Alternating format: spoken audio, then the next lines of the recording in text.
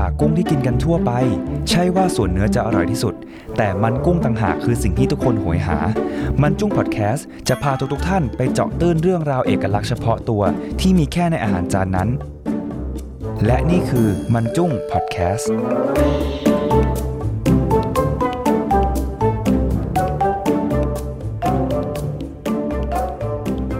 สวัสดีครับอยู่กับผมบิ๊กอัคระพลอยพรหมพรค่ะสวัสดีครับใบอนันตภัทรเหมือนเดิมนะครับแล้ววันนี้เราอยู่ในมันจุ้งพอดแคสต์ครับวันนี้เป็นอาหารที่แบบมาเป็นเทรนด์ตลอดกาลเลยก็ว่าได้ในรอบ10ปีนี้เปิดไปทางไหนก็เจอเดี๋ยวนี้เขาเปิดร้านอะไรกันก็มีเมนูนั้นใช่คือถาม10คนถามว่าเคยกินไหม11คนจะตอบว่าเคยกินเดี๋ยวนะแล้วคนที่11มาจากไหนเจ้าของร้านวันนี้จะมาพูดถึงเรื่องที่มีชื่อว่าแซลมอนเจ้าอ้วงม่องทำไมต้องทำเสียงสิบคือชอบมากเลยอ่ะเราไม่ได้ทายอินนะแต่เราเคยเจอแบรนด์หนึ่งเว้ยมันชื่อแบรนด์ว่าไอ้เต้าม่อนคือเหมือนขายแซลมอนแต่ว่าให้ตั้งชื่อแบบม่อนอ้วงอย่างเงี้ยเจ้าม่องอ้วงมันน่ารักอ่ะน่ายอกหน่อยขนลุกไอ้เจ้าปลาสีส้มตัวนี้เนี่ยนะเป็นสิ่งที่คู่กับคนไทยมานานมากเพราะด้วยความที่คนไทยชอบกินปลาดิบแล้วก็อาหารญี่ปุ่นเป็นแทบจะพอๆกับอาหารไทยเองเลยเนาะคู่กันนานยิ่งกว่าอายุโนโมโตะอีกจริง แต่ทีเนี้ยเราเชื่อว่าหลายคนก็ยังไม่รู้จักเจ้าปลาสีส้มตัวนี้ดีพอสมควรว่าจริงๆแล้วปลาสีส้มตัวเนี้ยไม่ได้มีถิ่นกำเนิดมาจากประเทศญี่ปุ่นนะครับเฮ้ยชอบที่แบบเขาออกตามหาลูกปะไอปลาสีส้มเนี่ยอันนั้นมันนีโม่ฮัลโหลเดี๋ยวก็แต่เราจะท้าความว่าตอนเด็กๆเราเคยคิดว่ามันคือปลาตัวเดียวกันเฮ้ยคิดเหมือนเราFinding Nemo คือ Finding Salmon คือแบบมัน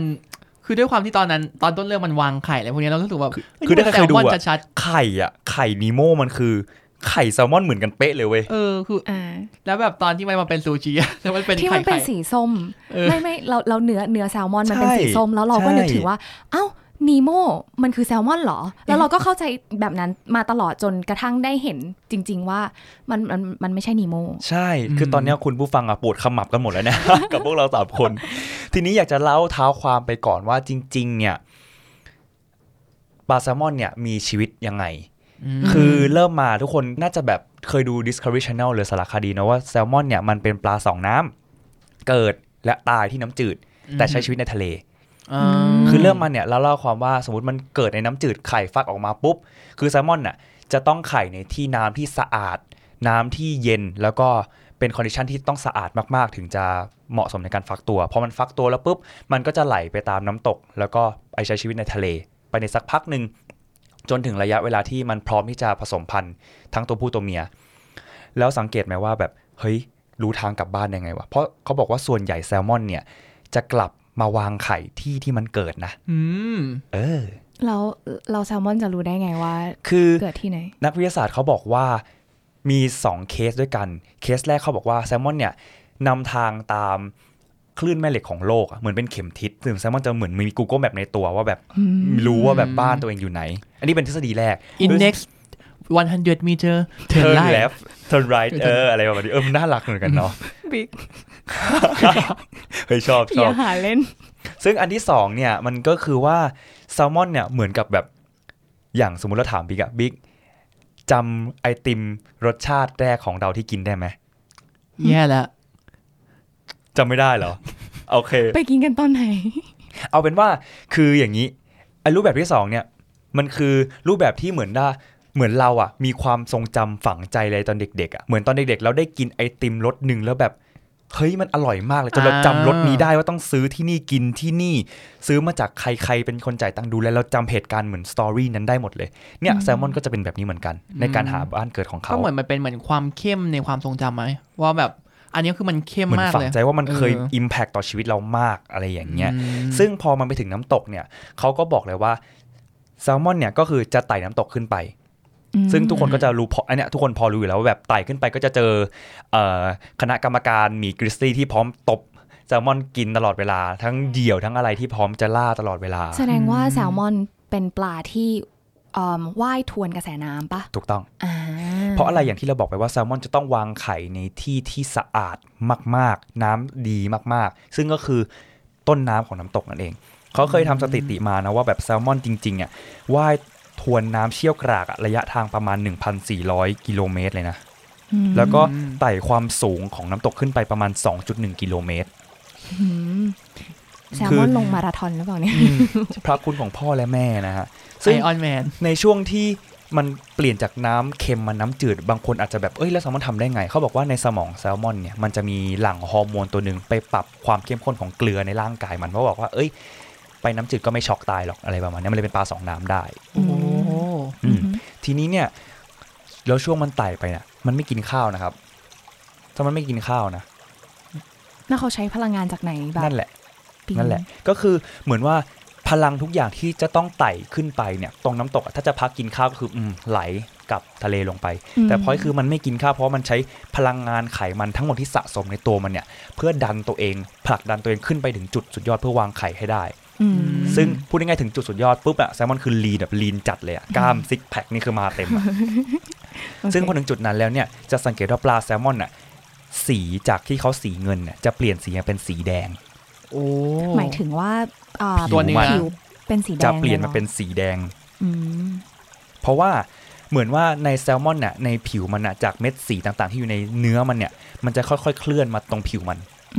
เหมือนเป็นตัวนึงที่บ่งบอกได้ว่ามันพร้อมจะผสมพันธุ์แล้วก็วางไข่ละแล้วก็แบบว่าแบบมันไม่มีไขมันอยู่ในชั้นกล้ามเนื้อละอะไรมาเพราะมันถูกเบิร์นไปกับการกระโดดมาหมดละทีนี้พอถึงจุดที่มันพร้อมเนี่ยตัวเมียก็จะหาที่วางไข่ตัวผู้ก็จะฉีดน้ำเชื้อแล้วก็ระวังพวกผู้ล่าต่างๆทีนี้อันเนี้ยทุกคนก็พอรู้ละแต่เราเชื่อว่าอันนี้ทุกคนอาจจะยังไม่รู้ว่าสุดท้ายแล้วเนี่ยพอจบการผสมพันธุ์ม้าปลาแซลมอนคือจบชีวิตตรงนั้นครับอุ้ยทำไมพูดเนาะมันน่าเศร้าอ่ะแต่ว่าไม่ได้จบธรรมดาเพราะว่าการจบชีวิตตรงนั้นเนี่ยเศษซากปลาที่คุณพ่อคุณแม่ที่ตายไปเนี่ยจะเป็นอาหารสำหรับลูกเมื่อลูกโตขึ้นออกจากไข่ก็คือเหมือนลูกเกิดมาก็แบบอะไรหอมๆพ่อแม่ทำทุกอย่างเพื่อลูกมากๆแซลมอนเราก็กินพ่อกินแม่ไปเลยรสชาติเหมือนพ่อแม่เราเลยอย่างนี้เหรอฟังดูเหมือนซาบซึ้งนะแต่จริงๆในอีกแง่มุมนึงก็รู้แบบน่ากลัวจังเลยแล้วก็วนกลับไปนะว่าเนี่ยก็พอลูกแซลมอนเกิดมาก็คือจะกลับไปทะเลวนเป็นอย่างนี้ตลอดซึ่งจริงๆแล้วเนี่ยนี่คือแซลมอนตามธรรมชาติแต่ทุกวันนี้ที่เรากินกันเนี่ยกินแซลมอนเลี้ยงรู้ไหมว่าเรากินแซลมอนจับธรรมชาติหรือแซลมอนเลี้ยงแซลมอนเลี้ยงจากญี่ปุ่นไหมสดจริงๆแซลมอนแทบทั้งโลกตอนเนี้ยกินแซลมอนเลี้ยงกันหมดละแต่ถามว่ามีแซลมอนจับตามธรรมชาติไหมมีอยู่แต่ว่าส่วนใหญ่เป็นเลี้ยงกันหมดละแต่ก่อนอื่นเราอยากจะพูดเรื่องนี้ก่อนว่าบิ๊กกับพลอยเคยได้ยินปลาที่ชื่อ trout ไหมtrout trout ได้ยินเคยได้ยินแซลมอน trout ไหมอันนี้ไม่แน่ใจมันคือ combination หรอคือจริงๆเนี่ยเขาบอกว่าคนชอบเข้าใจผิดนะว่าปลาแซลมอนกับปลา trout มันคือปลาตัวเดียวกันแต่จริงๆแล้วปลาแซลมอนกับปลา trout เนี่ยมันคือเหมือนเป็นญาติห่างๆกันที่มีความคล้ายคลึงกันมากพอสมควรแซลมอนคือแซลมอน trout คือ trout ไม่ใช่ปลาเดียวกันแต่เทราคนก็มีกินเยอะเรื่องเทรากับแซลมอนมีหลายแบบวันนี้เราจะมาเล่าให้ฟังว่าจริงๆแล้วปลาแซลมอนทั้งโลกมันมีรูปแบบไหนบ้างแซลมอนกับเทราถ้าแบ่งเป็นหลักๆเลยเราขอจะแบ่งตามน่านน้ำแล้วกันมองง่ายดีคือน่านน้ำแปซิฟิกกับน่านน้ำแอตแลนติกมองง่ายๆแปซิฟิกก็คือด้านขวามือญี่ปุ่นไปจนถึงอเมริกาฝั่งซ้ายคือแปซิฟิกถึง阿拉斯าถึงแคลิฟอร์เนียใช่ไหมส่วนแอตแลนติกก็คือจะอยู่ช่วงยุโรปกับอเมริกาฝั่งขวาคือช่วงนอร์เวย์สวีเดนพวกนั้นซึ่งที่ประเทศไทยกินเนี่ยคือกินแอตแลนติกแซลมอนคือมาจากนอร์เวย์ซึ่งแอตแลนติกแซลมอนเนี่ยจุดเด่นของมันก็คือมันพาราไซต์ฟรีมันไม่มีพยาธิเพราะด้วยความที่น้ำมันสะอาดและเย็นจัดแล้วก็มีการเลี้ยงอย่างถูกวิธีถูกอนามัยต่างๆทำให้ไม่เกิดพยาธิในแซลมอนเลยเพราะนั้นนี่การที่เขาเลยบอกว่าเฮ้ยไปกินแซลมอนนอร์เวย์ไปกินแซลมอนแอตแลนติกอะไรเงี้ยจะทำให้เมคชัวร์ได้ว่ามันจะไม่มีพยาธิแน่นอนต้องให้กินสดก็ใช่เพราะสุดท้ายแล้วคนนอร์เวย์เขากินแซลมอนสดกันมาแต่ไหนแต่ไรละแต่ว่าแซลมอน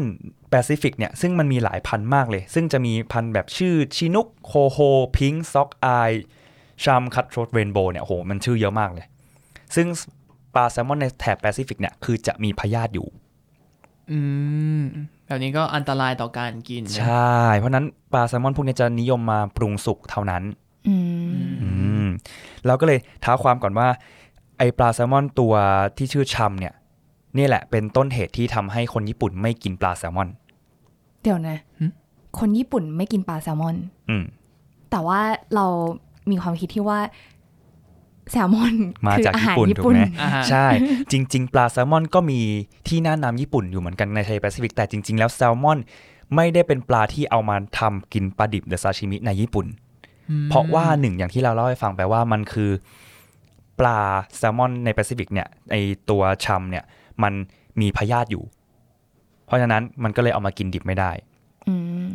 จากนั้นสมัยญี่ปุ่นสมัยก่อนตั้งแต่สมัยเอโดะเขาก็ไม่กินแซลมอนปลาดิบกันเขาจะกินปลาทะเลน้ำลึกเช่นทูน่าปลามาไดหรือว่าปลาฮิเมจิอะไรประมาณเนี้ยหรือพวกปลาไหลอะไรอย่างงี้ป่ะใช่ที่มันไม่มีพยาธิคนที่คิดเอาแซลมอนเริ่มกินปลาดิบไม่ใช่คนญี่ปุ่นเหมือนกันนะอ้าวเป็นคนไทยหรือเปล่าไม่ใช่คนไทยด้วยอันนี้ก็น่าจะมาจากตลาดนอร์เวย์แล้วไหมถูกต้องคนที่คิดค้นในการกินปลาดิบแซลมอนเนี่ยคือคนนอร์เวย์นะแล้วไม่ธรรมดาคนนอร์เวย์นี่แหละไปเป็นคนชวนคนญี่ปุ่นกินปลาดิบแซลมอนแปลกไหมคือช่วงที่ปี1960เนี่ยมันเป็นช่วงที่ปีที่พวกผู้ประกอบการของนอร์เวย์เนี่ยคือเขาแบบประเทศเขาอะเหมาะกับการทำประมงมากจากนอกใส่น้ำอุ่นน้ำเย็นมาไหลมาชนกันใช่ไหมแต่ว่าเขาอะเริ่มที่จะผลิตฟาร์มแซลมอนได้แต่กับว่าประเทศเขาอะคนมันไม่เยอะคนมันประมาณ5 ล้านกว่าเองอะทำให้แบบเฮ้ยมันล้นตลาดเขาเลยต้องหาตลาดใหม่แล้วก็เห็นแล้วว่าญี่ปุ่นเนี่ยเฮ้ยมันเป็นตลาดปลาที่แบบอันดับต้นๆของโลกเลยอะเขาก็เลยคิดว่าเฮ้ยนั้นเราไปตีตลาดญี่ปุ่นดีกว่าเขาก็เลยในช่วงปี1970มันเป็นช่วงพอดีเลยที่ญี่ปุ่นเนี่ยเขาประสบปัญหาเรื่องเศรษฐกิจประสบปัญหาเรื่องของประชากรมากขึ้นจนทำให้เกิดการจับปลามากขึ้นทำให้แบบ overfishing จนปลามันหายไปทำลายระบบนิเวศรัฐบาลเลยต้อง import ปลาจากต่างประเทศมากขึ้นทีนี้เนี่ยมันเป็นโอกาสพอดีเลยที่นอร์เวย์ก็จะเข้าไปเจริญสัมพันธไมตรีแล้วว่าเฮ้ยเรามีปลามาขายในวันนี้พอช่วงปี1980เนี่ยเป็นปลาแซลมอนแรกที่เข้าไปในญี่ปุ่นแต่สุดท้ายแล้วคนญี่ปุ่นก็ยังเอาปลาแซลมอนมาทอดกินมาทำปรุงสุกกินอยู่ดีก็ไม่กินดิบๆกันเพราะเ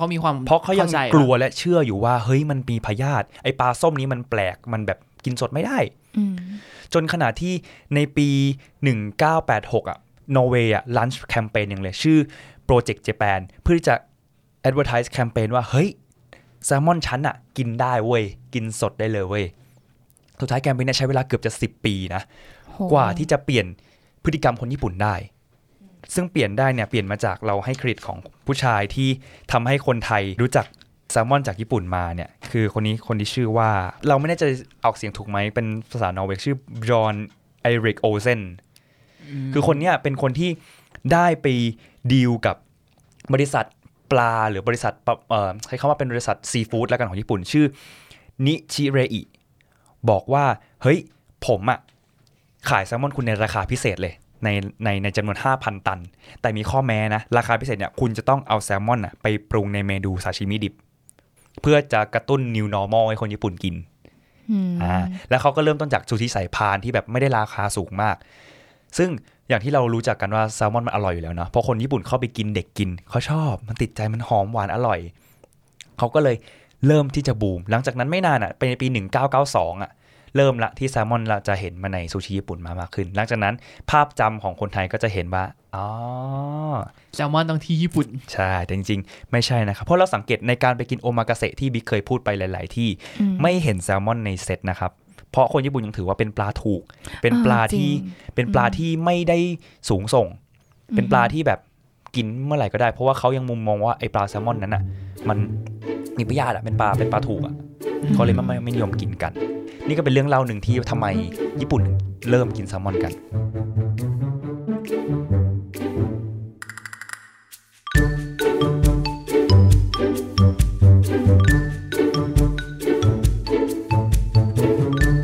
ถ้าอยากกินจะกินแซลมอนนะครับคุณผู้ชมให้เมคชัวร์จริงๆว่าจะกินดิบให้กินพันธุ์แอตแลนติกเท่านั้นนะครับแล้วเราจะดูได้ไงว่ามันเป็นพันธุ์แอตแลนติกหรือเปล่าเพราะว่าเวลาเราไปเดี๋ยวนี้มันมีสติ๊กเกอร์แล้วนะหรือมีบอกแล้วถามได้เลยว่าแบบimport directly from Norway นะเพราะเดี๋ยวนี้แซลมอนเนี่ยคุณไปคิดว่าแซลมอนเขาแบบชิปมายังไงชิปมานานไหมหรือว่าใช้เวลาประมาณเท่าไหร่ก็แช่แข็งมาปะแล้วก็คิดว่าไงส่งต่อมาที่จากนอร์เวย์ค่อยๆล่องเรือมา มาถึงสัก 3-4 วันอะไรอย่างงี้น่าจะเครื่องไหมเครื่องยนต์หรือรถเครื่องบิน จริงๆเนี่ยไอแซลมอนเนี่ยเดี๋ยวนี้บินมาแล้วนะใช้เวลาแค่36ชั่วโมงโอ้ก็คือวันครึ่งหลังจากน็อกปุ๊บแล่มาเลยฟิวมาลงร้านอาหารเลยแบบไอ้10 บาท20 บาทเราไม่ได้แช่แข็งด้วยนะเย็นแบบเขาเรียกอะไรอ่ะแช่ในอุณหภูมิที่เย็นอ่ะให้ไม่ต้องฟรีซอ่ะเอาแล้วอย่างเงี้ยตามร้านอาหารทั่วไปที่เรากินแบบโอเคมีบุฟเฟ่ปลาแซลมอนอะไรเงี้ยคือเราจะรู้ได้ไงว่าเป็นแซลมอนที่มาจากนอร์เวย์คือเราหรือว่าเป็นปลาแซลมอนที่มาจากแอตแลนติกปลาแซลมอนที่ parasite free เนี่ยจริงๆคือมี Atlantic Salmon นั่นแหละแต่ว่าจริงๆเราพูดงี้ก็ไม่ถูกทั้งหมดเพราะจริงๆแล้วถ้ามาดูในสถิติเนี่ยประเทศไทยแซลมอนเนี่ยเป็นปลาอันดับ1ที่นำเข้าในประเทศไทยเลยนะก็คือคนไทยนิยมทานแซลมอนกันเยอะมากใช่ข้อมูลจากกรมศุลกากรในปี2019เนี่ยปีที่แล้วเนี่ยเขาบอกว่าไอ้ Atlantic Salmon นะคือนำเข้าจากนอร์เวย์สูงถึง 59% ของตลาดทั้งหมดทั่วโลกนะคือนำเข้าจำนวนประมาณ 14,000 ตันรวมเป็นเงินประมาณ3เท่าไหร่วะเนี่ย 3,900 ล้านบาทแค่แซลมอนนะซึ่งมันเป็นแค่ครึ่งเดียวนะเพราะว่าตามสถิติแล้วเนี่ยข้อมูลจากกระทรวงพาณิชย์เขาบอกว่าจริงๆประเทศไทยเนี่ยนำเข้าแซลมอนจาก2ประเทศด้วยกันมาจากนอร์เวย์แล้วก็ชิลีใช่2ประเทศเนี่ยซึ่งตัวเลขที่พูดไปเมื่อกี้เป็นตัวเลขที่เปิดเผยมาในแค่นอร์เวย์เท่านั้นแต่ชิลีเนี่ยยังไม่มีข้อมูลที่เปิดเผยมา 59% หมายถึงว่าเป็นเฉพาะแซลมอนอย่างเดียวหรือว่าเป็นปลาทุกชนิดเลยหมายถึงว่าในการขายแซลมอนตลาดทั่วโลก59% ขายให้คนไทยเมื่อคนไทยกินแซลมอน 60% ของทั้งหมดที่มีในตลาดทั้งโลกโอ้คนไทยกินกันหนักหน่วงมากครับ Thailand only ค่ะก็ส่วนใหญ่ก็จะกินในช่วงบุฟเฟ่ต์นะครับผมคือเอาง่ายๆมองจากข้อมูลปี2012ถึง2019ในระยะเวลา10ปีเนี่ยยอดนำเข้าเพิ่มขึ้น 1,300% ครับ คือคนไทยรักกินเจ้าส้มมากเลยเรียกได้ว่าแทบจะเป็นอาหารประจำชาติจริงฮะพูดถึงเรื่อง texture คืออย่าง3คนนอกเรื่องนิดนึงโอเคอย่างเรา3คนเนี้ยชอบกินแซลมอนถูกไหมแต่ว่ามันก็จะมีบางคนบางกลุ่มที่ว่าไม่ชอบทานเพราะด้วย texture อย่างไบรอันพูดว่ามันมีความหวานความดื้อๆถูกไหมดื้อแต่จริงๆในตอนแรกที่เรากินน่ะเราไม่ค่อยชอบนะจนเรามาเจอยำแซลมอนเป็นคอมบิเนชันที่แปลกเหมือนกันนะใช่เอาน้ำจิ้มซีฟู้ดมาใส่แล้วรู้สึกว่าเอ้ยอร่อยแล้วบิ๊กล่ะบิ๊กมีอิมเพรสชั่นกับแซลมอนว่ายังไงบ้างคือจริงๆเราไม่ชอบปลาดิบเลยเว้ยจริงเหรอไม่ชอบแบบคือแต่ก่อนพ่อบอกให้กินปลาดิบเราไม่กินเลยเรารู้สึกว่ามันแบบเป็นอะไรที่ไม่สุกเราชอบกินอะไรที่มันสุกรู้สึกว่าแล้วก็มีเพื่อนเหมือนกันที่ไม่กินปลาดิบรู้สึกปลอดภัยเวลากินแต่ปรากฏว่ามีอยู่ครั้งนึงที่ไปเที่ยวประเทศญี่ปุ่นแล้วก็ไปฮอกไกโดไปตลาดปลามาแล้วก็แบบฮามาจิพอไปที่ตลาดปลาเนี่ยเราก็ไปสั่งไม่รู้อุตริอะไรไม่รู้ไปสั่งปลาดิบมากินแล้วปรากฏว่าเฮ้ยนี่มันคือเราพลาดนี้ไปได้ยังไงวะมันคือการเปลี่ยนโลกของรสชาติอาหารเราอีกครั้งนึงความหวานหอมของเนื้อปลาที่มันดิบแล้วกินเข้าไปก็แบบนี่แหละเราควรจะกินตั้งนานละอะไรใช่ไหมพลาดมากเกิดมาตั้งนานไม่รู้จะกินแล้วก็เลยแบบหันมากินปลามากขึ้นที่เป็นปลาดิบรวมถึงแซลมอนด้วยแล้วไบอันล่ะครับก็อย่างที่เราเคยทอไปหลาย EP ก่อนแล้วก็ชอบกินปลาดิบอยู่แล้วซึ่งคือเราเป็นคนชอบกินปลาอยู่แล้วทั้งสุกและดิบเนาะก็ชอบเจ้ามอนเป็นส่วนตัวอยู่แล้วอะไรประมาณนี้แต่จริงๆแล้วเนี่ยประเทศไทยคือเน้นกิน Atlantic Salmon ใช่ไหมแต่ประเทศอื่นก็ไม่ได้จะเน้นกิน Atlantic Salmon นะอ้าวหรอเพราะอย่างจริงๆถ้าพูดถึงอเมริกาเนี่ยเขาจะนิยมกินเทรากันปลาเทราที่มันคล้ายคลึงแซลมอนคือคล้ายคลึงไงมันจะตัวเล็กกว่าแซลมอนจะตัวโตประมาณ 6-8 กิโลแต่เทรามันยังเก่งก็5กิโลเองเพราะว่าเหมือนตัวหนึ่งเขาเหมาะกับแบบ one serving พอดีของอเมริกาอะไรเงี้ยไอตัวที่ขายดีเราจะน่าจะพอเคยได้ยินชื่อ rainbow trout ตัวมันจะสีเป็นเรนโบว์หน่อยจับได้ตามแบบทะเลสาบทั่วไปแต่มันมีพยาธิไงตามทะเลสาบก็เลยต้องปรุงสุกกันจะเห็นว่าอเมริกาจะกินแบบสเต็กแซลมอนสโมกแซลมอนอะไรอย่างงี้ที่มันจะเป็นแบบผ่านกรรมวิธีแต่ถ้าจะกินดิบจริงนะคะก็คือแอตแลนติกซึ่ง2คนเคยสงสัยไหมว่าทำไมแซลมอนเนื้อสีส้ม ทำไมมันสีส้มอ่ะคือปกติปลามันก็จะเป็นเนื้อสีขาวสีครีมขาวๆแต่ที่สีขาวมันเพราะว่ามันผ่านกรรมวิธีมาแล้วปะอ๋อใช่ทำให้มันสุกใช่แต่ว่าถ้าเกิดเป็นแซลมอนเนี่ยมันแซลมอนสุกมันก็ยังเป็นสีส้มๆปะมันมีสารอะไรอยู่ในนั้นเหรอครับคือเล่าให้ฟังอย่างนี้ว่าแซลมอนเนี่ยอาหารแซลมอนปกติที่มันกินมันจะกินพวกจำพวกกุ้งเล็กหรือคริลแล้วก็กินพวกจำพวกแบบเชลฟิชพูดง่ายๆว่าอาหารแซลมอนในนั้นมันจะมีสารอยู่ชื่อแอสทาแซนทินซึ่งเป็นสารในกลุ่มแคโรทีนอยด์ก็คือพูดง่ายๆมันคือสารสีส้มแคโรทีนอยด์แคโรคือแครอทจำงี้ก็ได้มันเลยสารกินเยอะมันเลยสารเนี่ยเลยไปสะสมในกล้ามเนื้อแซลมอนทำให้แซลมอนเป็นสีส้มแต่มันไม่ใช่ทุกปลาทุกตัวเป็นอย่างนี้ไงเพราะว่าเหมือนยีนหรือ DNA แซลมอนบางอย่างที่มันจะมีสารที่มันทำให้มันไปสะสมที่เนื้อได้อะไรอย่างเงี้ยซึ่งรู้ไหมว่าแซลมอนบางพันธุ์มันจะมีพันธุ์หนึ่งนะที่กินนี้เหมือนกันแต่ก็ไม่ได้เนื้อสีส้มซึ่งแซลมอนพันธุ์นั้นนะชื่อแซลมอนพันธุ์ชินุกหรือที่เขารู้จักกันว่าชื่อคิงแซลมอนเพราะมันตัวใหญ่มากตัวโตๆจริงๆหนัก60กิโลเลยคิงแซลมอนเนื้อมันจะสีประมาณเขาเรียกว่าไอวอรี่แซลมอนสีจะแบบสีขาวๆเหมือนงาช้างอะไรอย่างเงี้ยแต่คนก็ไม่ค่อยนิยมทานหรอกคนไทยจะไม่ค่อยได้ทานมากกว่าแล้ววันนี้มันนิยมในแถบพวกนู่นแบบ阿拉斯ก้าอะไรอาร์กติกอะไรพวกนั้นมันก็จะมีหลายอย่างเราสังเกตว่าบางทีเราไป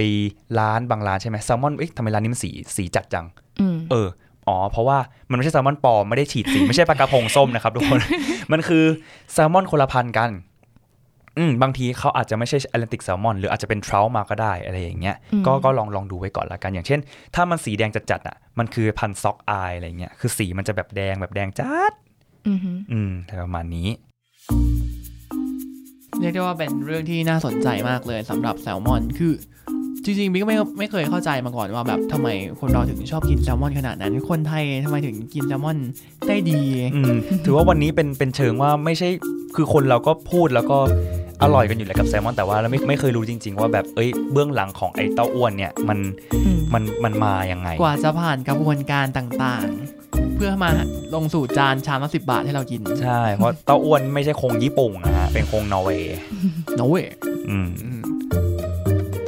ก็เรียกได้ว่าจบกันไปแล้วนะครับสำหรับเอพิโซดนี้สำหรับใครที่ฟังแล้วรู้สึกว่าเฮ้ยมีคอมเมนต์ที่อยากจะมาถามกันหรือว่ามีข้อเสนอแนะก็สามารถมาคุยกันได้ทางผ่านช่องทาง Facebook YouTube นะครับแล้วก็ติดตามเราได้เพิ่มเติมทั้งในช่องที่ทุกคนฟังอยู่ณตอนนี้แล้วก็ช่องอะไรบ้างครับบิ๊กมี Apple Podcast ครับผม Spotify Podbean ครับและส่วนใน YouTube เช่นกันครับผมแล้วก็สำหรับวันนี้ก็หวังว่าข้อมูลเล็กๆน้อยๆนี้อาจจะเป็นข้อมูลที่ทำให้เรารู้จักไอ้เจ้าตัวอ้วนนี้มากขึ้นนะฮะแล้วก็